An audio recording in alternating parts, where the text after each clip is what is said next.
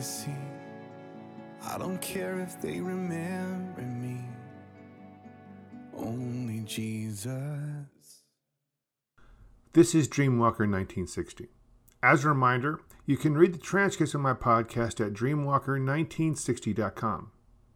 You can use Listen Notes, iHeartRadio, Amazon Music or Audible, Google Podcast or Apple Podcast, as well as Pandora, Spotify, Podbean, and Player FM. All you need to do is do a search for Dreamwalker 1960. Today's podcast is a continuation of the Money is the True Master podcast that was done a while back. So let us begin. Selfishness could be considered the ultimate sin. Why should someone say selfishness is the ultimate sin? When you think on it, you realize that it really is. From selfishness, there is even murder and war. Jesus, I believe, knew that selfishness was this bad as well. Why I say that is how he framed the statement, "Do unto others as ye would have others do unto you." You see, he framed the wording to come from a selfish person's perspective. Why? Because he was talking mostly to the sinners. How you wish to be treated is how you should treat others, and if you do so, you will receive it. Just take, for an example, an everyday event, like driving through a drive-through window at a fast food restaurant. I will give you two examples, and you decide which is selfish and which is not. Person A gets into line, then places their car in park to save gas. Cars in front of them move up as other cars behind them pull in to get food. Person A, parked, lets 3 car lengths open up between them and then decides to look up from their cell phone to see if the line has moved. They then slowly move up. They then place their order, taking several minutes to do so, because they can't seem to make up their mind what it is they wish to order. Then they finish, and the line in front of them moves up to 3 car lengths again. Then they again look up from their cell phone and slowly move up, stopping a full car length behind the person in front of them. When they finally arrive at the window, they get their food and then sit there several minutes examining their food they ordered. They attempt to give back the food, but it is given back to them since it is what they ordered. They then pull away from the window slowly. This is an actual occurrence I witnessed.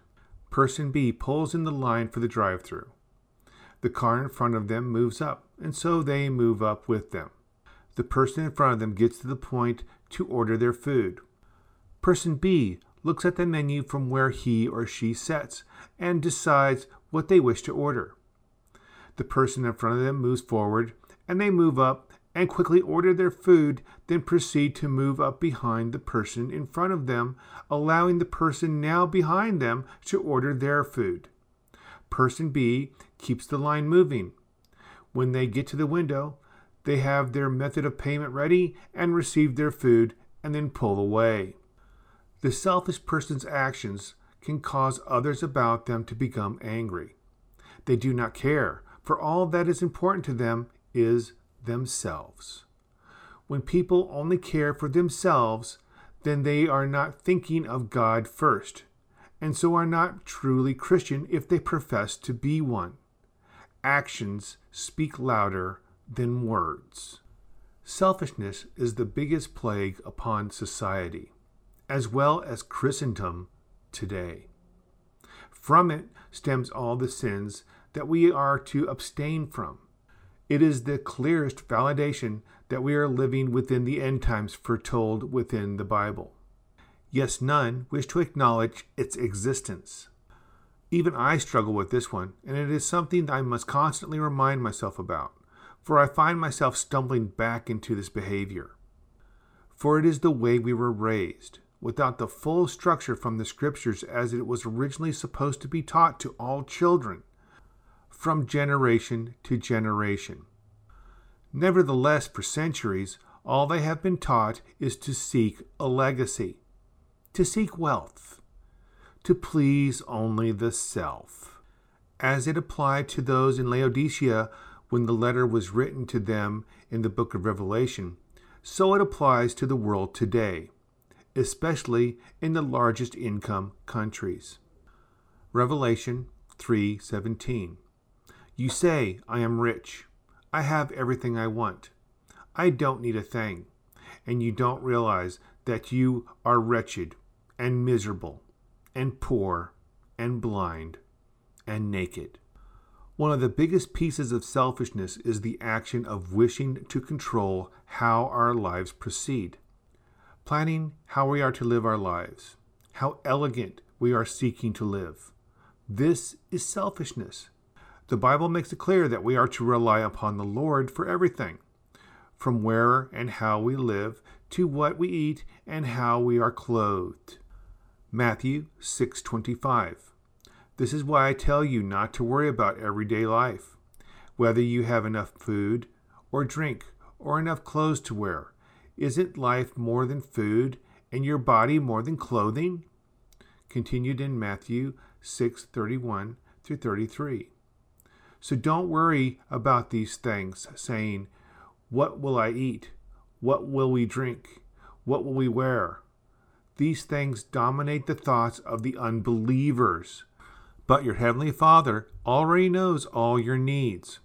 Seek the kingdom of God above all else, and live righteously, and He will give you everything you need. If we get to the point of having wealth and property, this is what the Bible says.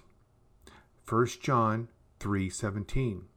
If someone has enough money to live well and sees a brother or sister in need, but shows no compassion, how can God's love be in that person? Think on the last part of that verse. Then look about you and ponder. These words being said, let us now look into what brings us to how we should think. To start that journey, for it is a journey, we need to look at the young rich man that came to speak with Jesus Christ. Matthew 19, verses 16 through 30. Someone came to Jesus with this question. Teacher, what good deeds must I do to have eternal life? Why ask me what is good? Jesus replied. There is only one who is good. But to answer your question, if you want to receive eternal life, keep the commandments. Which ones? The man asked.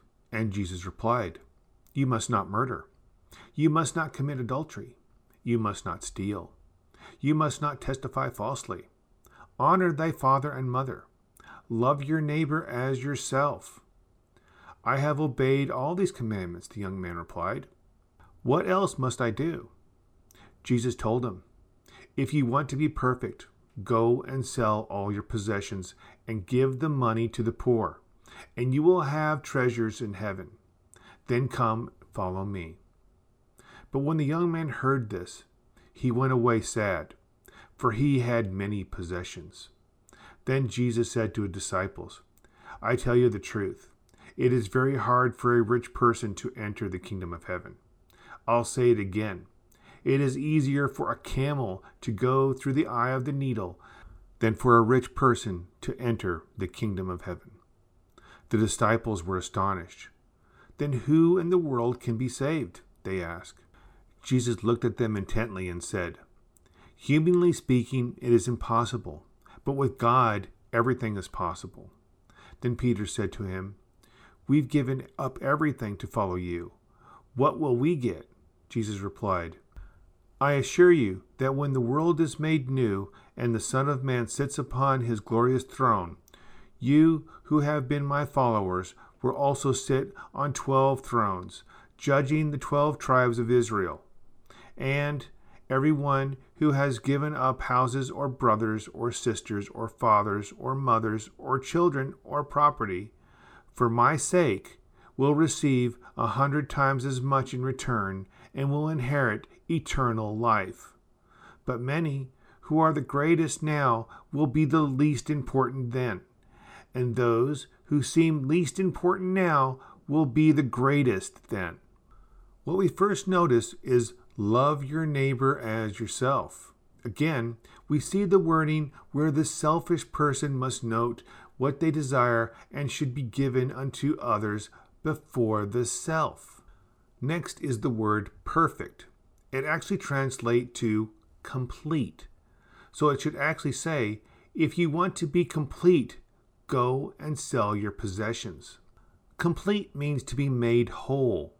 You can only become whole if you stop seeking after the self and seek after your ultimate reward that is not promised in this temporal plane of existence, but in the eternal that is to follow our testing here in this reality. At a point in the Catholic Church, men created a thing called purgatory, a place that once you leave this life, you were to work off your sins in penance. The thing is, a person could say we are living in purgatory right now. We are to decide for ourselves how we should dedicate our lives. Do you wish to live for what is seen as right or what is seen as wrong? A quote that is used many times also looks into selfishness. This quote is by Dostoevsky from the brothers Karamazov.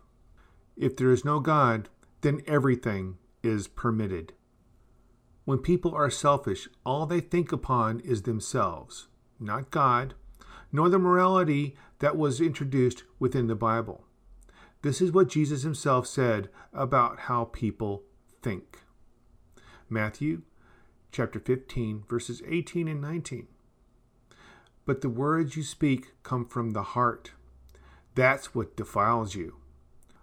For from the heart comes evil thoughts, murder, adultery, all sexual immorality, theft, lying, and slander. Without God in our lives, there's no way that society can exist, all due to selfishness. This has been proven by the mere fact that of all the religions that have existed throughout the existence of humanity, only 2 have lasted thousands of years. Not only that, the morals from the youngest of these 2 religions has formed the laws of all the nations that followed this belief. A key point of these 2 religions, they have the same God who gave the same morals to both religions. Within these morals are teachings aimed at not focusing on the self, but on our fellow human beings. Both the Old Testament, or as from the first religion, the Tanakh, and the New Testament, what is the greatest of commandments, which was the name given them by Jesus Christ himself, shows they are greater than the 10 commandments. Matthew chapter 22, verses 36 through 40. Teacher, which is the most important commandment in the law of Moses? Jesus replied, You must love the Lord your God with all your heart, all your soul, and all your mind. This is the first and greatest commandment. A second is equally important. Love your neighbor as yourself. The entire law and all the demands of the prophets are based upon these 2 commandments. Equally important. Let that sink in a moment. Thinking of others as we should think of ourselves is of equal importance as loving God with all our heart, mind, and soul. Let me restate that. Not being selfish is seen as equal to loving God. Yet millions seek after riches and luxury, thinking only of themselves and their own well-being. Again, I will leave you, the listener and reader, to ponder upon this for a moment. Jesus taught us not to worry about where we are to be fed or clothed. Yet we know we cannot go without work in today's society. So this does not mean we are not to work. However, it does imply they were not to seek after wealth, huge houses, and other luxuries. What it does indicate is that we are not to live in excess. Sure, save some for retirement. However, not a retirement in leisure and comfort, but enough to get our food and clothes. Anything beyond belongs to God and is for his use. 2 Corinthians chapter 9, verses 6 through 15. I did not come to this realization until too late. I am in debt, which we are taught we are not to do in the Bible. However, I did not learn this until later in life.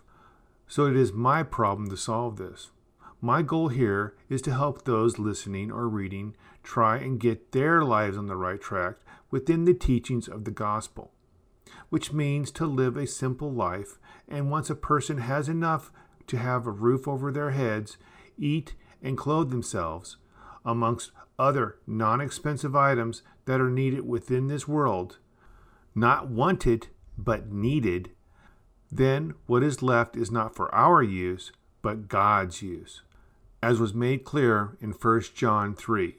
So I will close this week's message with this amplified classic version of this verse. 1 John 3:17. But if anyone has the world's goods, resources for sustaining life, and sees his brother and his fellow believer in need, yet closes his heart of compassion against him, how can the love of God live and remain in him? God bless. Make it count, leave a mark, build a name for yourself. Dream your dreams, chase your heart above all else. Make a name the world remembers. But all an empty world can sell is empty dreams. I got lost in the light, and it was up to me to make a name the world remembers. But Jesus is the only name to remember. And I don't want to leave a legacy. I don't care if they remember me. Only Jesus. And I've only got one life to live.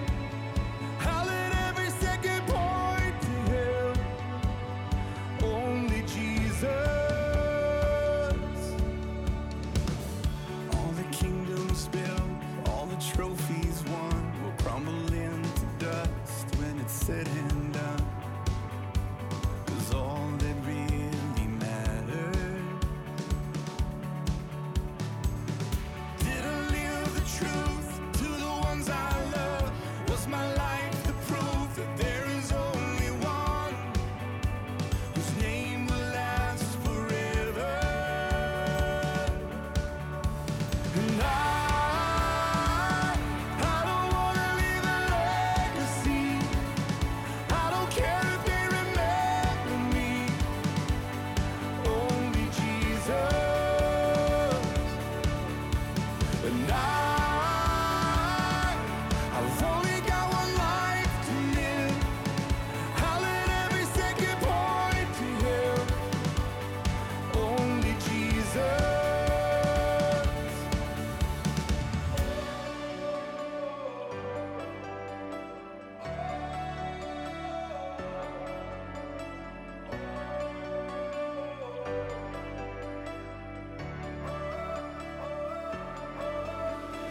Jesus is the only name. Jesus is the only name. Jesus is the only name to remember. Oh, Jesus is the only name. Jesus is the only name. Jesus is the only name to remember. And I don't want to leave a legacy. I don't care if they remember me. Only Jesus. And I've only got one life to live. I'll let every second point to Him. Only Jesus.